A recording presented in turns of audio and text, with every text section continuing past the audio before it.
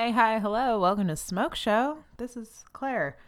This episode, we're going to be talking about The Real Housewives. I'm not going to recap a season. I'm not going to really talk about any specific episode for a long time or anything like that. If you've never seen The Housewives, I'm hoping that this will actually be still listenable. Like, you won't need to know exactly who I'm referring to. I'm going to try to give as much context as possible without going overboard. When it comes to reality television, I think I've made it very clear that I take it somewhat seriously. Like, I think you can't ignore the largest cultural shift in television that's come about really since the invention of television. We've always there have been big leaps throughout time in terms of sitcoms, and we developed the TV tropes that exist now. And I think that's really interesting. I think the history of television is fascinating. It's one of the most, consumed things. It's referenced so often. I think TV has become even more important.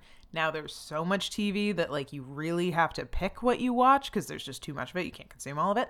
I feel like I've watched a lot of TV shows through GIFs on Tumblr. I don't know if that's a universal experience for anybody else who's been on Tumblr, but you'll see a show enough. I have not seen a single episode of Better Call Saul. I can tell you, I think everything that's happened in that entire, I've read so many analyses. I've seen so many GIFs. I know how it ended. There's no, I don't believe in spoilers. I don't think I've talked about this on the podcast yet. I don't believe that spoilers make things worse. In fact, it's scientifically proven, if you want to get into it that way, that spoilers do not diminish your enjoyment of a story. And I am somebody who rewatches things way more often than I'm going to watch new media, because new media is a risk. I might not like it. I'm trying to zone out. I'm not trying to learn a new thing. I just want the same, if I am interested in watching a new show, it's a whole investment. I think there are certain shows that I have decided are really watchable. And when a new season comes out, I am there and I am excited. It's been a long time since I watched something week to week. I'm trying to think of the last thing I did that with, and it might have been Vanderpump Rules, which is really interesting. I had not put that together, but I think that was the last time I went on I'll be honest, I didn't pay for this one. Oh, The Bachelor. The Bachelor I watch week to week. But that's also because I do it with my friend, and we make bingo that's not, it's joke bingo, but specific jokes. We kept thinking that there was going to be a crushed velvet dress last season, and I don't think there ever was. And we put that thing on that bingo every night. Also, I don't think Caitlin Bristow, while hosting, ever called anybody a hottie. I think she did once and we didn't have it on the bingo card, and then she never did it again. Anyway, The Bachelor I watch week to week, so that's a lie. I do consume some media pretty regularly on a weekly basis. I have even paid for YouTube TV, whatever cable package I can get just to watch The Bachelor, when it's happening. Bars in New York, please show The Bachelor. It's better than a sports game. I promise. I'll come. I'll drink champagne. It'll be a fun themed night. We can make bingo. But anyway.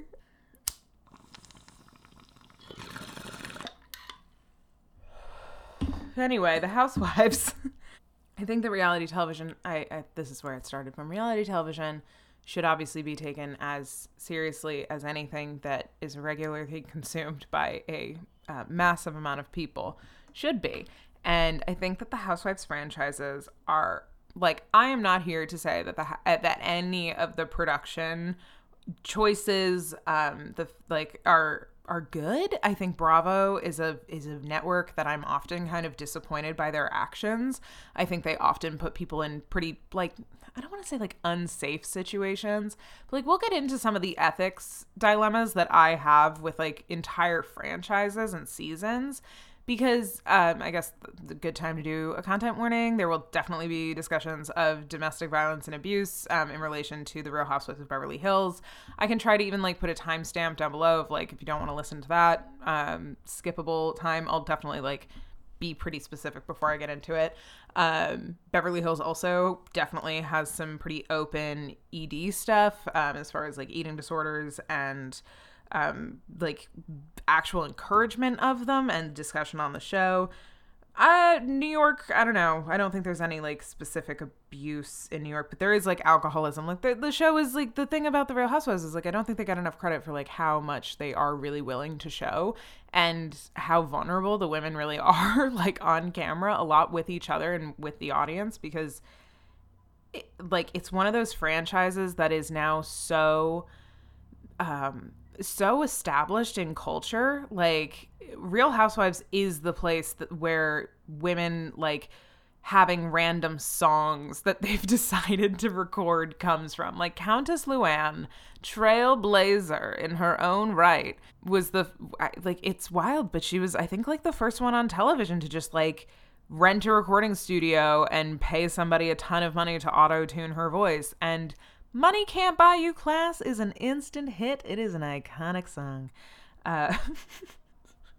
I honestly, I sing it a lot. It's a great reference. And it gave us my favorite 30 Rock line of all time, which is Angie saying, my single is dropping.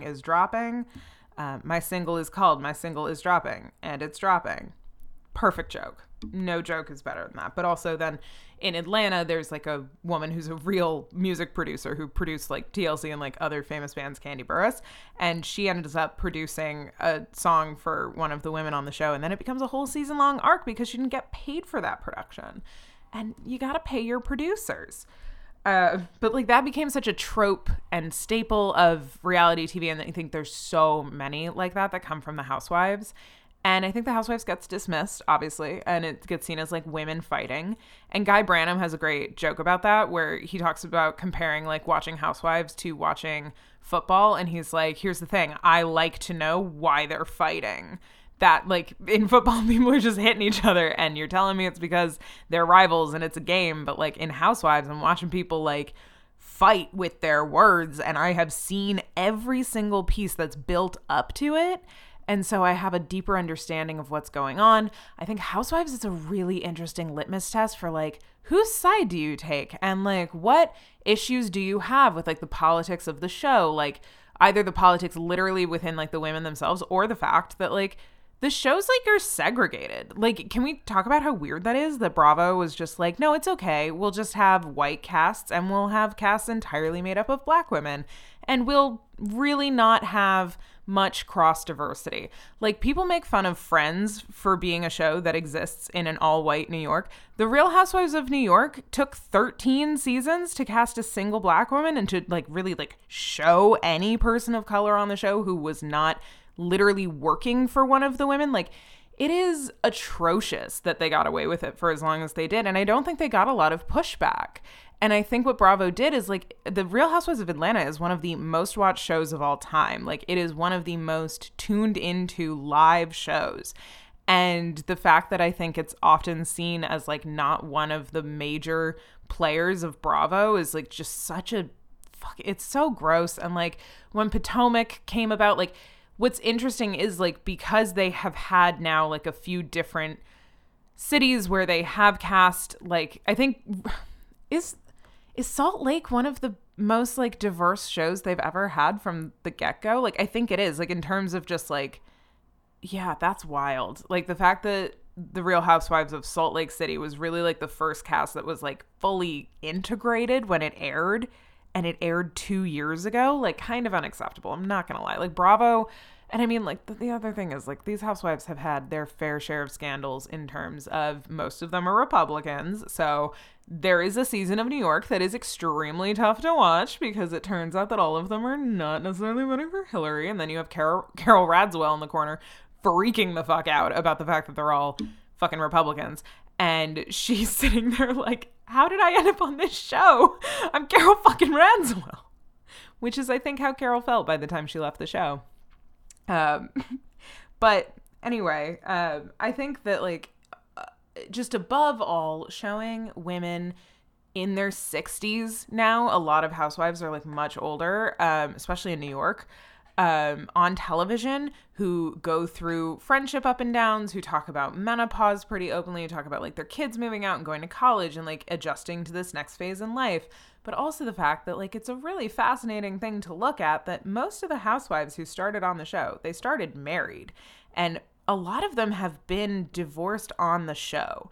And you can see it kind of happen over and over again because like you have to imagine that like these women, they were housewives. They married to stay home and raise kids and like be taken care of by their husband. And that is what they signed up for. And they are like, it is called The Real Housewives. It was based on Desperate Housewives. This is back when Bravo was basing all of their reality shows just on something else. But that was what was happening. Laguna Beach was based on the OC. And then in the OC, they had a fake Laguna Beach that was like, it was a whole thing. They even had a meta episode where the kids went down to like the fake OC Laguna Beach show and were like on it, or like one of them hooked up with one of the cast members. Honestly, the OC is a wild rewatch, and I don't think I got through I like skipped all of the Oliver episodes because like weird and creepy, but then I like wasn't I don't know, by season 3 I was like, this show is so melodramatic, and then season 4 doesn't feel anything like the rest of the show, but I kind of love it, I'll be honest. But one of the reasons I knew I probably wasn't going to get along with one of my college roommates is that she only had the OC season 3 on DVD. And I was like, of all of the seasons, that's okay. And then, yeah, we were very opposite personalities. Like, she was a business major and like regularly just accidentally drank vodka out of her water bottles during the week. But anyway, she was a sophomore. She hated that she was roomed with the 2 freshmen that she was roomed with. And to be fair, we only became friends because we both mutually hated our third roommate, who was a violin major, who constantly closed the windows even though it was fucking boiling in our room. And she used to kick us out for like 6 hours at a time and like be really like cutesy about the fact that she would call it a sex aisle, but it was like for her boyfriend coming up from Buffalo High School. Anyway, this is a different tangent. Freshman year at college was a wild time for me. But the Real Housewives, I didn't get into them until a little bit later. I feel like I don't love yelling, and I feel like I thought that it was a bunch of yelling. And like, obviously, the later seasons, because they really start to lean into that kind of stuff, like there is a lot of fighting. But I think like the thing is, you often know why they're fighting. And I think it is obviously over dramatic, but like a lot of times also they're drunk. Like, we're going to talk about the alcoholism on Real Housewives. Some of it is named. Some of the drug use is also named, which is fascinating. And yeah, like there are women who have been openly in recovery who then relapse on the show. I don't think that this kind of stuff like exists on other shows in the same capacity. And I think that's like a real boon for the Housewives. I think it's why it's so inherently watchable. Showing women throughout all stages of their life happens on the show, and there's so many different franchises. They kind of have different age ranges, and like what's interesting about the Real Housewives of New York is like not a one of them is fucking like married anymore or has kids in the house. Like, they have not been housewives for a long time, which is fine. It's really fucking interesting, but it's why them kind of being like, oh, we're going to have 2 Real Housewives. Like, I have said for a long time that what they should have done is done Real Housewives of Brooklyn and Real Housewives of New York and just kept Legacy Roni as it was, because nobody really had a problem with the fact that none of them were housewives, because holy shit, can Dorinda Medley really carry a scene? But Real Housewives of Brooklyn could have taken place like, one of my favorite all-time catty articles, I think it's a New Yorker article about like the Park Slope elementary schools. Like, there is so much shit happening in Brooklyn. And let's just get into Roni, because Roni is my all-time favorite of all the housewives. It's so different from the other ones, but I live in New York, so I love New York. So it was originally a show called Manhattan Moms. And I think that is like a very different vibe than Real Housewives of New York. And they have in seasons like 1 through 4, it's kind of mostly one cast. They add a few members to it, and Bethany Frankel leaves after season 3, I think, to go to Bethany getting married and like her whole spinoffs. She eventually comes back to the show. She is the founder of Skinny Girl, which I cannot believe that company is still called Skinny Girl in the year 2022. But anyway, but it was called Manhattan Moms, and like Alex McCord lives in Cobble Hill in Brooklyn and has like a beautiful townhouse, and you can so tell that it's 2008 when this airs because all of the women are like, you live in Brooklyn? Disgusting. Nobody lives in Brooklyn. It feels like when in Sex and the City, Miranda is moving to Brooklyn and everybody's acting like she dies. It's like they have not aged a day. You know what I mean? Like, it's the same exact conversation that they're having. But when you look at Alex's house now, it's like that thing was like a $3 million townhouse in Cobble fucking Hill in 2008. Like, if she and Simon sold that, they are probably still living on that money. And they are still together. And now they live in Australia. And they are a weird couple, but they are definitely destined for each other. But what was funny is that it was a very 2008. So like Alex and Simon's kids are called Johan and Francois. Because at one point Jill Zarin is like, what about Joe and Frank.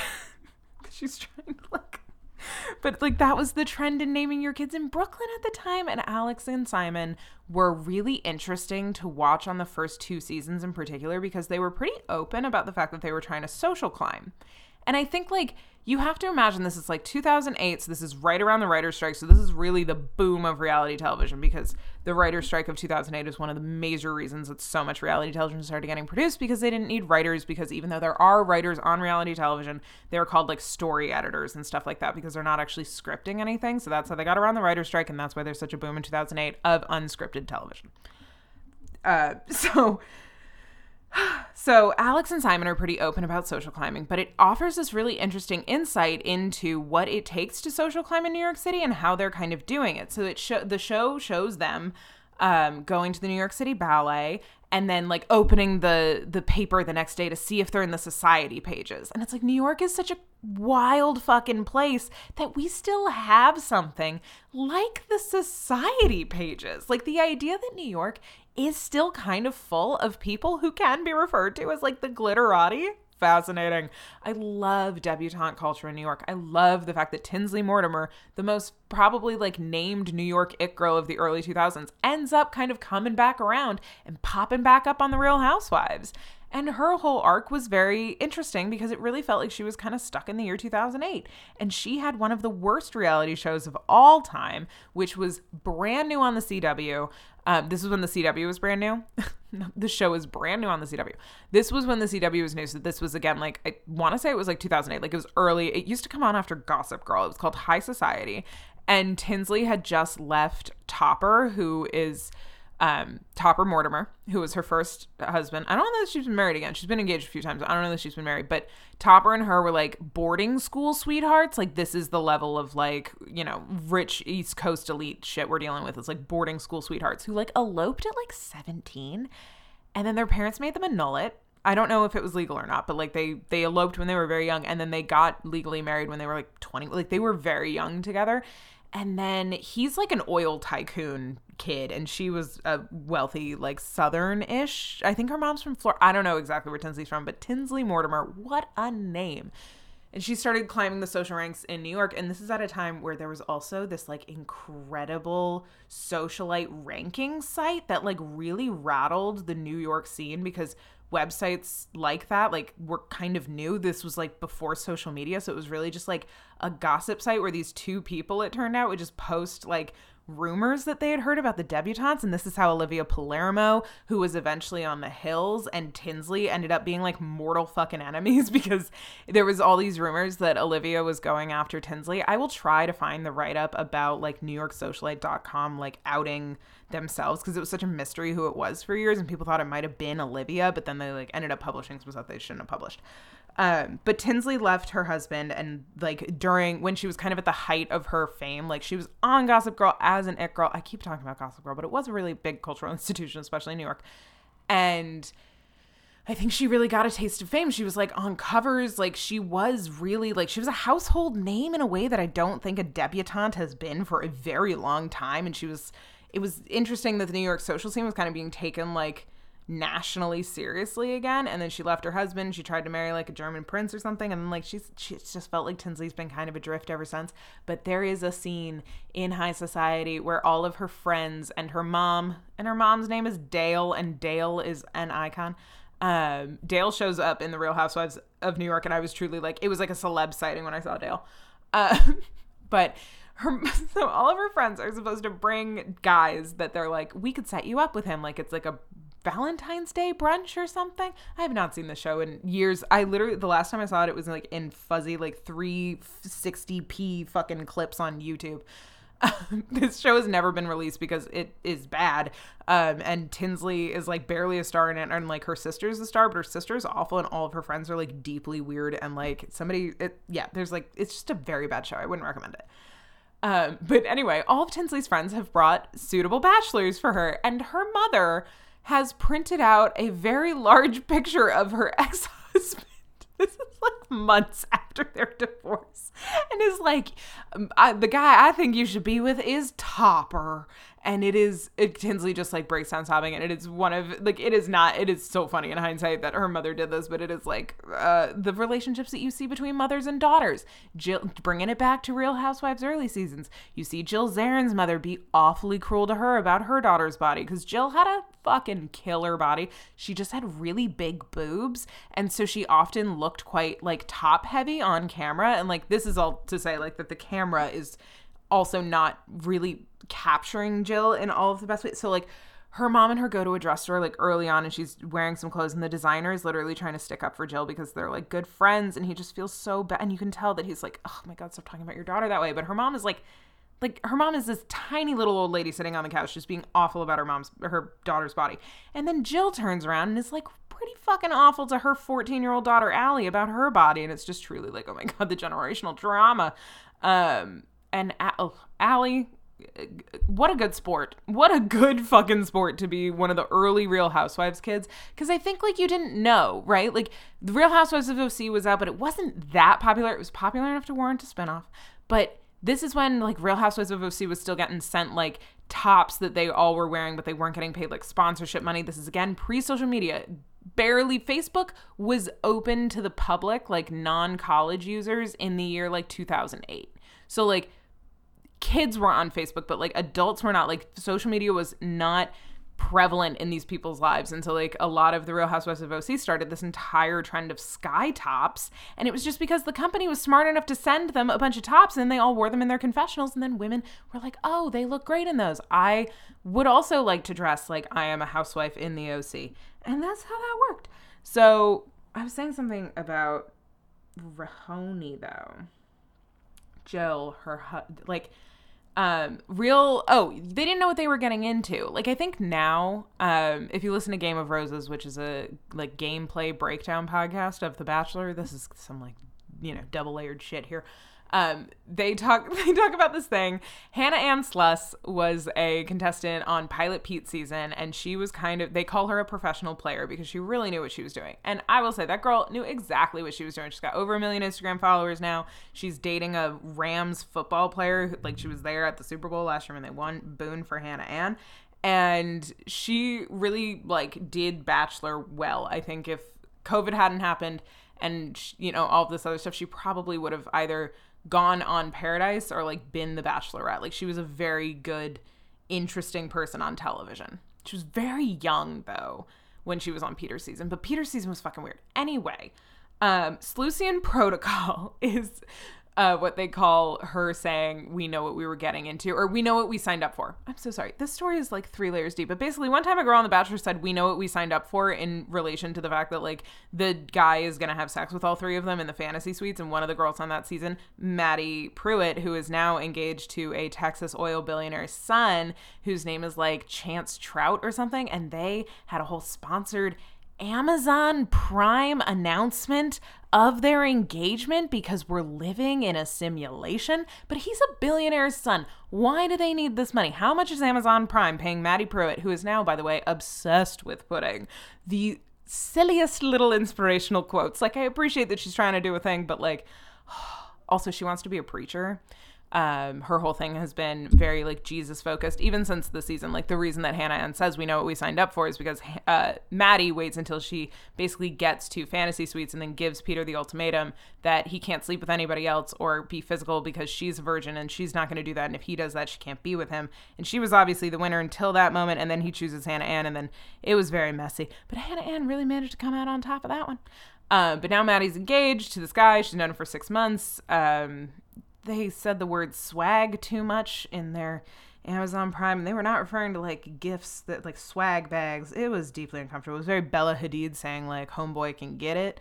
And Bella Hadid ties into the fucking Housewives because Yolanda is on Real Housewives of Beverly Hills season like 3, 4, 5. She's married to David Foster. It's a whole thing. You see her be pretty fucking horrific with her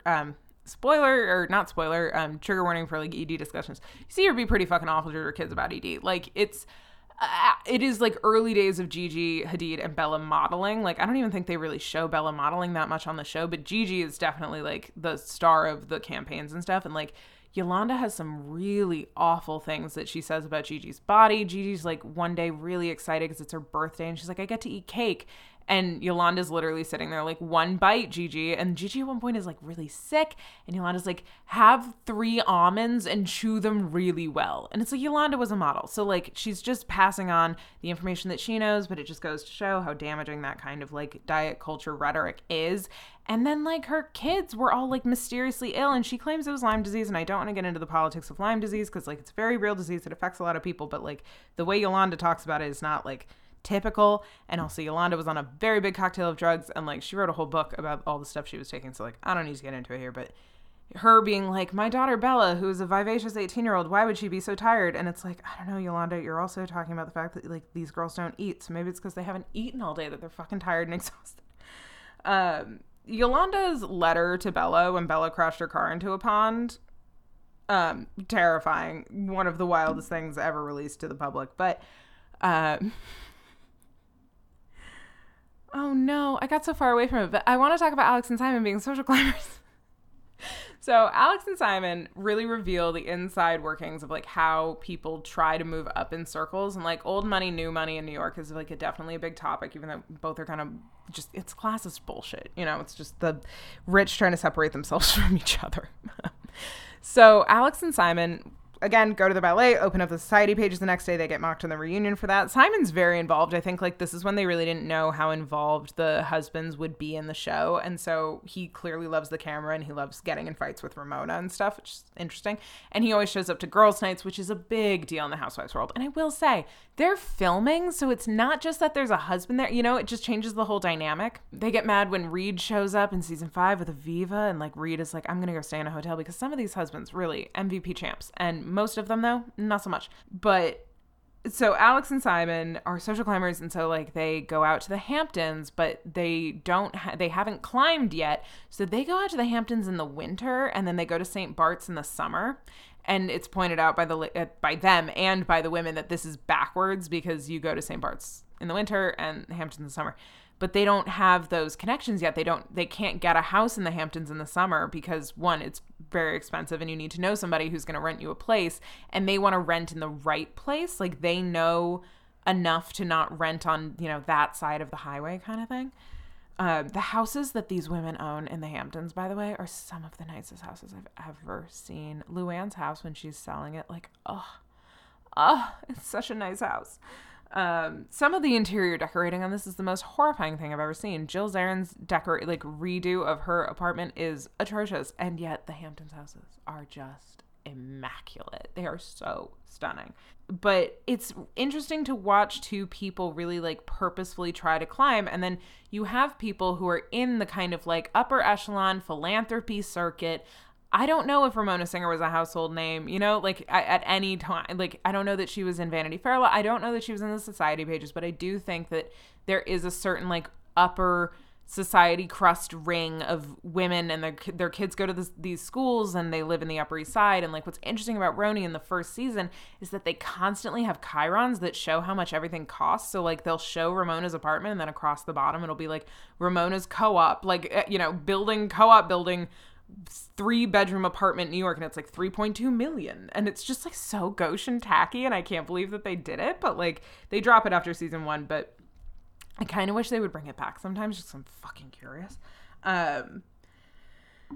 But like we see these women go through very real things and very real arcs. Like on season 1, we meet Countess Luann de Lesseps, who is literally married to a French count, and she was a girl from Connecticut who went to Italy and became a television host and had a very interesting life. And Luann is like very sophisticated.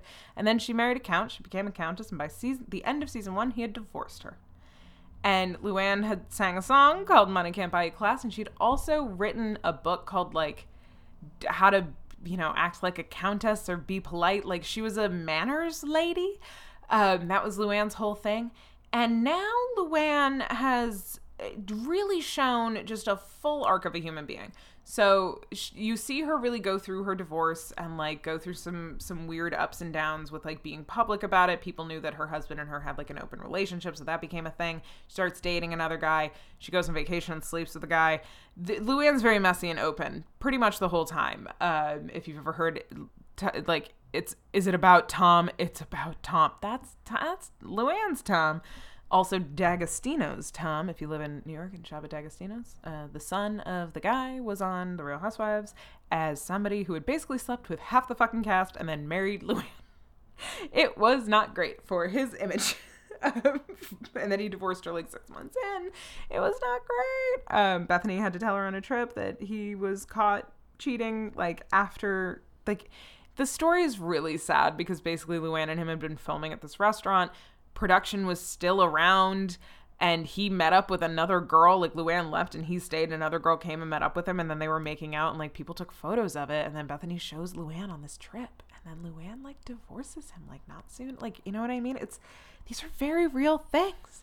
Ramona and Mario are together for like 25 years, and then she finds him cheating on her, and it's just like, you see her really go through, like, you see these women really go through heartbreak and really go through like, who am I now? Like, Luann like divorces her husband, you know, and then when her kids move out, I mean, her kids fucking, Luann has had some interesting shit. Like, her kids sued her because she sold the house that was left to her in the divorce, but was also like theirs. Like, it was left to her in the divorce with the caveat that it was also the kids, because like it was, you know. So the kids sued her at one point, which is fucking fascinating. The way she talks about her kids is also weird. And you see Luann be kind of like a neglectful parent. Like, in the first season, her kid is like, no, stop going out. Like, I miss you being at home. And she literally like brushes his hands off of her and is like, no, it's fine. I'll be home later. And like does not listen to him and just runs out the door. And the housekeeper, like / nanny who has raised them their entire lives, is like, your mom's very busy, but she loves you a lot. And like, it's really fucking awkward. To see them just be not great parents. Like, when kids are involved, it's just not fun, which is why I think I do prefer the Housewives franchises where like the kids are not really involved. Like, even in Beverly Hills, like, they mention the kids occasionally, or they'll be like running around in the background, but they're really like, they're not getting their own talking heads. They're not really the stars of the show. But you really see Luann go through this, I'm getting off topic again, but like, you really see Luann go through this whole arc where like, she gets divorced, she has like a serious long-term relationship, she gets a reputation for being somebody who's like, you know, having fun with many people. Luann has a reputation for having a good time and having a lot of drinks, and then at one point, Luann got arrested, and like the way that she has gone through that experience, like very publicly, is interesting. So Luann got arrested for something that, like, I am like, you know, abolish the prison system and like the carceral justice system because it's not justice. But like, Luann's arrest is really an interesting like example of the police state and how no matter what, like, you're not actually that protected from your own actions if they just decide to arrest you. So Luann is drunk one night and she ends up in the wrong hotel room. Now, her key worked. She didn't like break and enter into this room, but she's drunk and she's confused, and I guess she was disorderly and resisted arrest, and so they arrest her. And then she goes through, like, she now does charity work because she understands that like a lot of women who get trapped in the carceral system are actually just victims and just need help. And if we had actual like community systems that these people could have relied on beforehand, a lot of them wouldn't end up in these, like, it's very like it is one of the most like growth kind of moments that you can see in somebody, because she really does help the other women on the show who dismiss the idea that people in prison don't like deserve to be there. It's like a very radical thing that she's doing, and I think Luann deserves a good amount of credit for that. And she also is somebody who is wildly selfish and very entertaining and does not understand that her cabaret career is based on memes and not because she's like extremely talented. But I love that she thinks she's extremely talented. She makes for excellent television. Be cool, don't be all uncool. One of my favorite things in the world. I made eggs a la Francais. Also great. Those two lines from the same trip. The Turks and Caicos trip is one of the best trips ever because they all stay in a house and get absolutely wild. And it's the first hint that Dorinda is maybe not so stable when she's on vacations and away from her home base, where there might also be some cooking.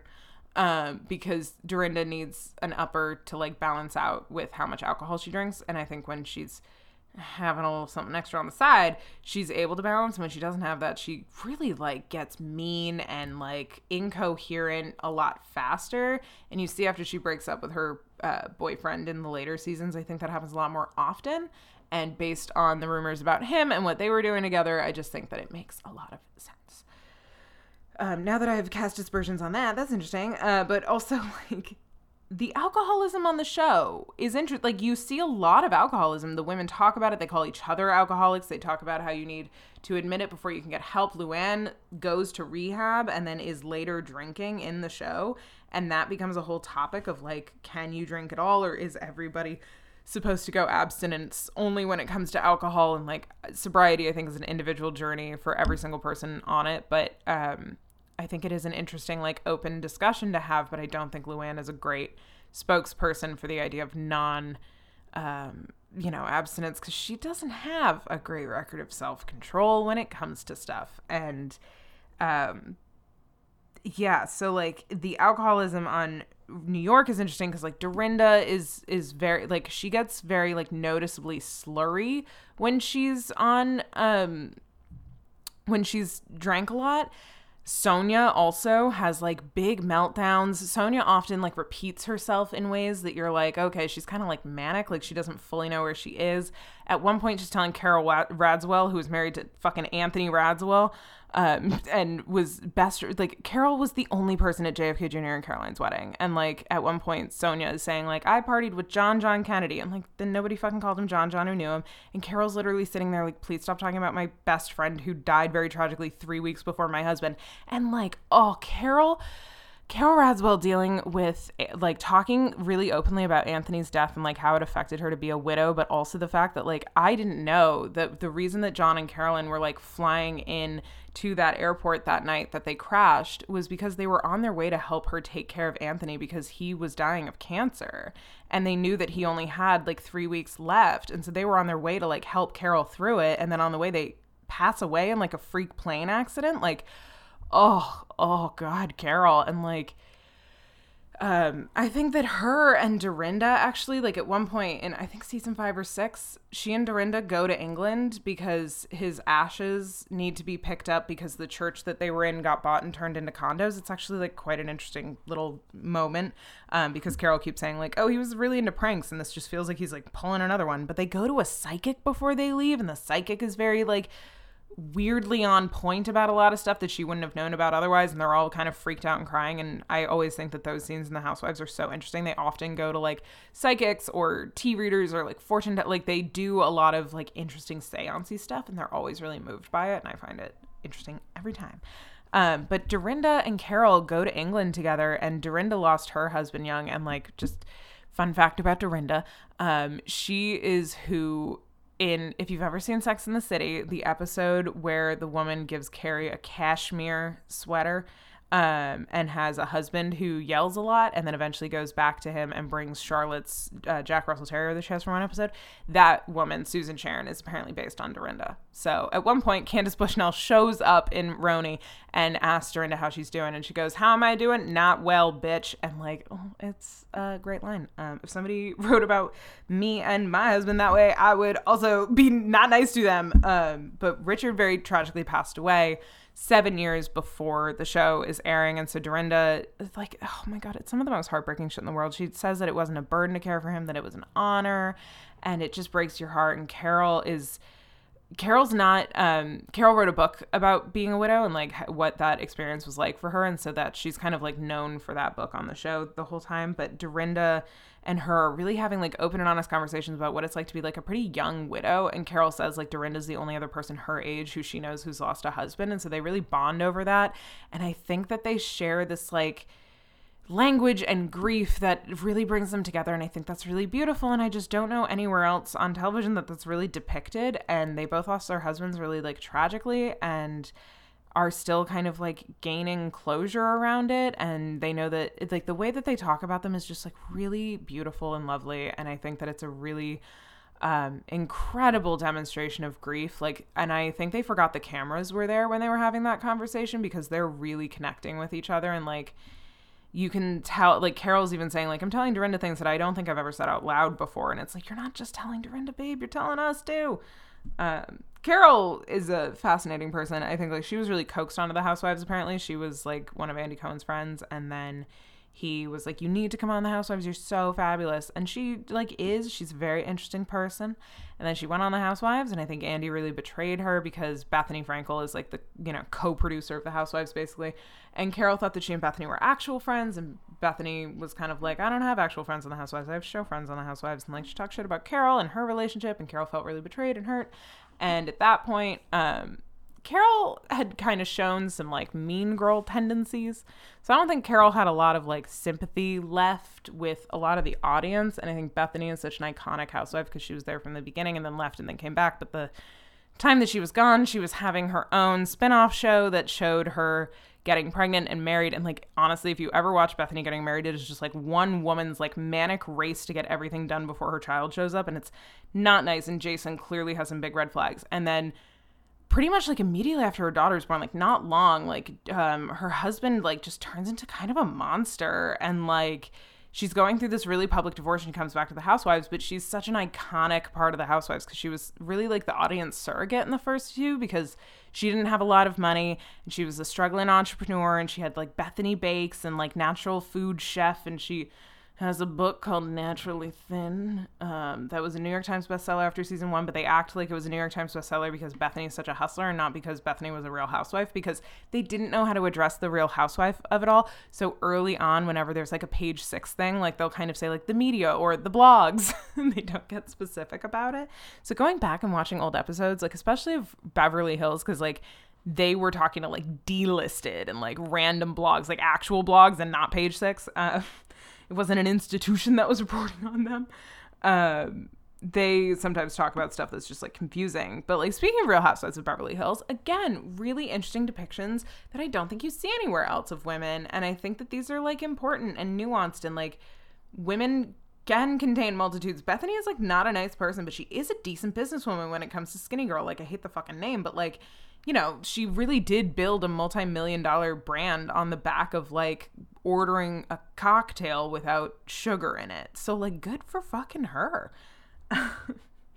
But in Beverly Hills, especially like season 1, again, you start off with a couple bangers. So like there's Kim and Kyle Richards, who were sisters, and Kim and Kyle were child actors. And like, once again, I don't know how many child actors will have to come forward and say it was really fucking traumatic before we stop having child actors as a thing. It's weird that we're like child labor is bad, except if it's creative labor. Like there's another fucking K-pop kid who debuted this week at 14. And it's like, I thought we weren't doing this anymore, but like it's almost like they can't resist because it's just so easy to mold them into whatever you need. Like I can't think of anyone more agreeable and more willing to like practice again than a 14-year-old. But like, I hate it so much. I can't watch young BTS stuff because Jungkook is just too young. And I'm like, this is so exploitative. And he's about to turn 25 and he's been on camera since he was like 14. Anyway, I guess he's about to turn 24, 25? I don't know if that's his Korean age or international age. Anyway, Kim and Kyle are child stars, and they're also the aunts of Paris Hilton, and their older sister is Kathy Hilton, who's Paris's mom. And they are another great, interesting, very dynamic relationship where like the whole first season, like there's some stuff going on. They definitely have sister fights, but it all kind of comes to a head in the last episode of the season. They're having a fight. And it's like they're disagreeing on the treatment of one of the cast members, or Kim is in a fight with Taylor. Kim's always in fights with people because Kim's not always so well behaved. And sometimes Kim does things that don't seem to have an explanation, but they certainly got an explanation this night. So they're in a limo. It's weird. They're like randomly in a limo at the end of the night and they're like fighting. And Kyle starts kind of berating Kim and saying like, do you know how much I've done for you? And this is what mom was so scared of, like really just digging in. Kyle brings out the claws quite a bit. Claws and caftans, that's Kyle's thing. And Kim shoots back at her, you stole my goddamn house, which is, we've come to find out, like Kyle's husband's name is Mauricio. I think he might even have his own reality show coming out about his agency, or he was part of $1 Million Listing. He's like a big real estate agent in Beverly Hills, Los Angeles area. He's like a very well-established name. Kyle has so much goddamn money. So does Kim. Kim married a billionaire at one point. Kim is all set on money too.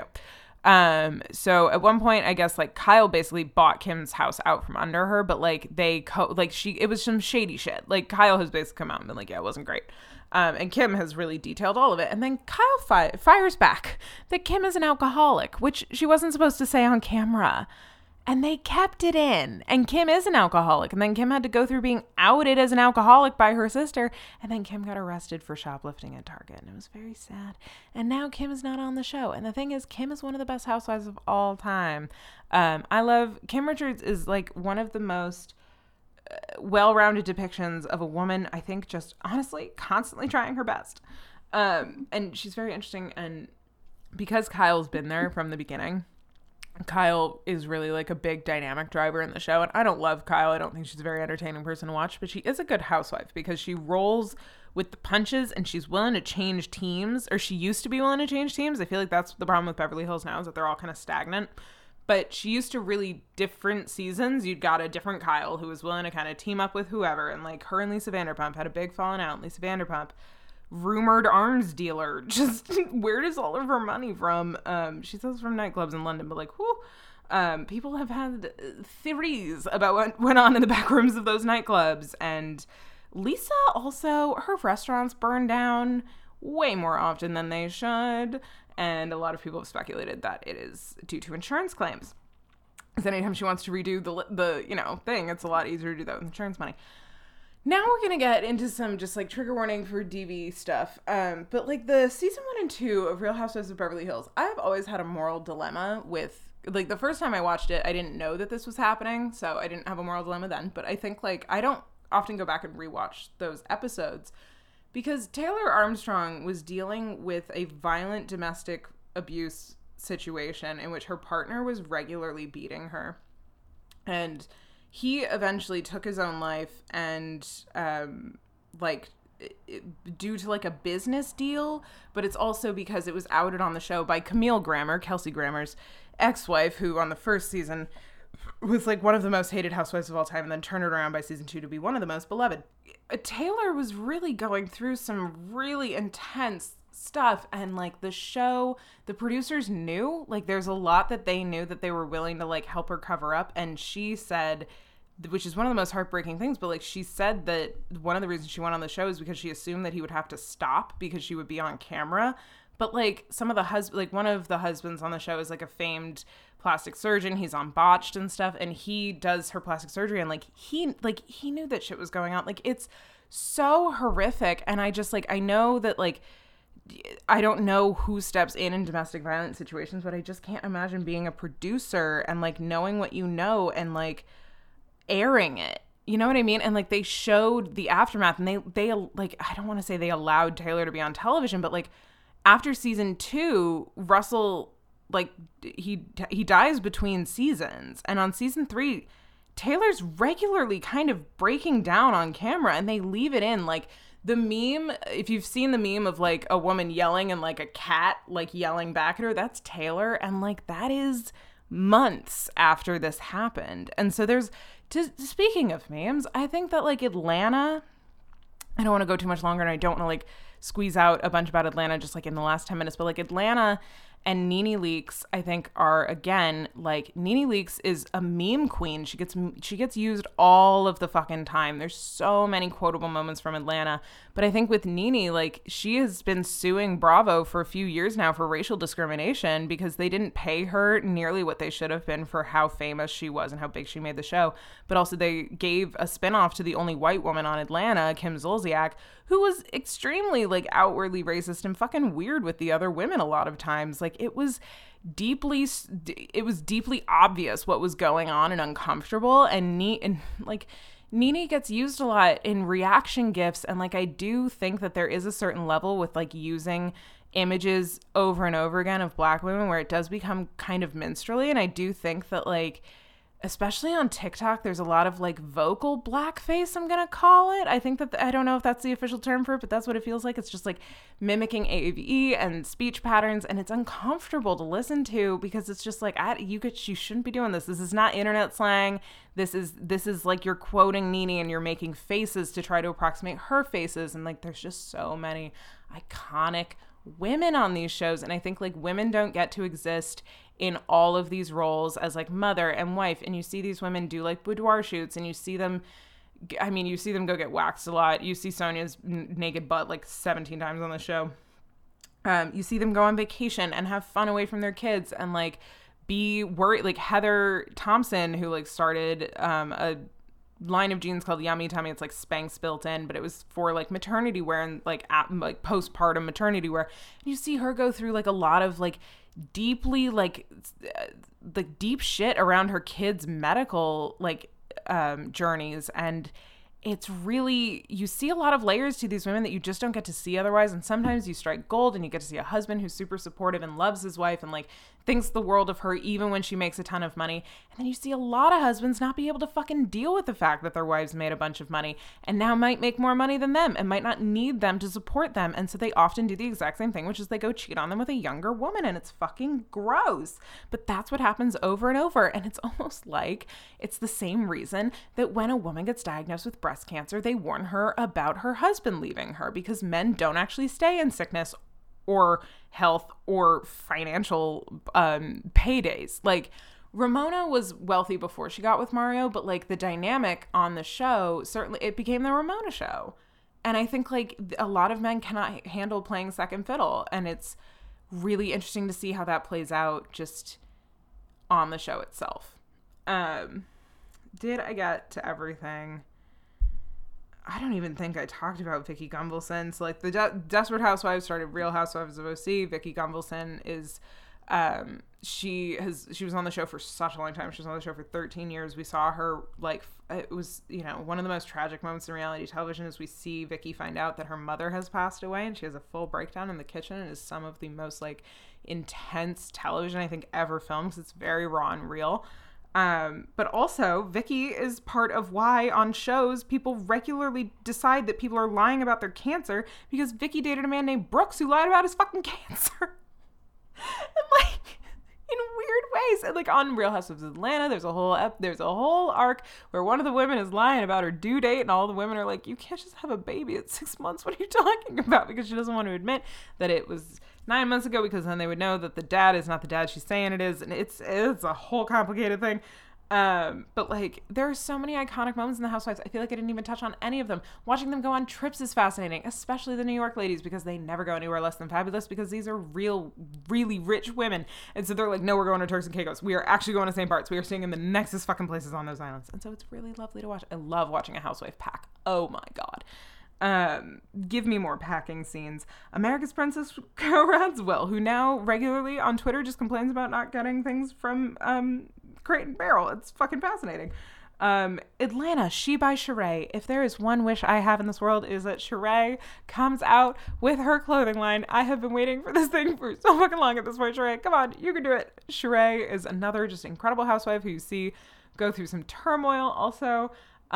She has some of the most famous lines ever uttered, and she has been having this clothing line, She by Sheree, that has been in limbo for like over a decade, and I just need her to put out one thing, because nothing, like one of the funniest lines in Atlanta in all of Housewives history is she throws a fashion show for She by Sheree, and she does not have any fashions, and Dwight shows up and he goes, fashion show with no fashions, how dreadful. It is perfect. So yeah, the husbands and the relationships. I mean, Bobby Zarin forever. Like Jill is a fucking nightmare, but Bobby really did deeply love that woman, as evidenced by the fact that when he comes home to that makeover apartment, he's like, whatever you want, Jill. Also, like the moment of Bobby and Bethany when it's Scary Island and Jill shows up in her iconic hi, when the women are getting mani-pedis. Bethany tries to like talk shit about Jill because she and Jill were going through a whole thing, because again, real women having like icy, weird, fucking layered friendship, complicated narratives, which is so good. Show me more complicated women on television.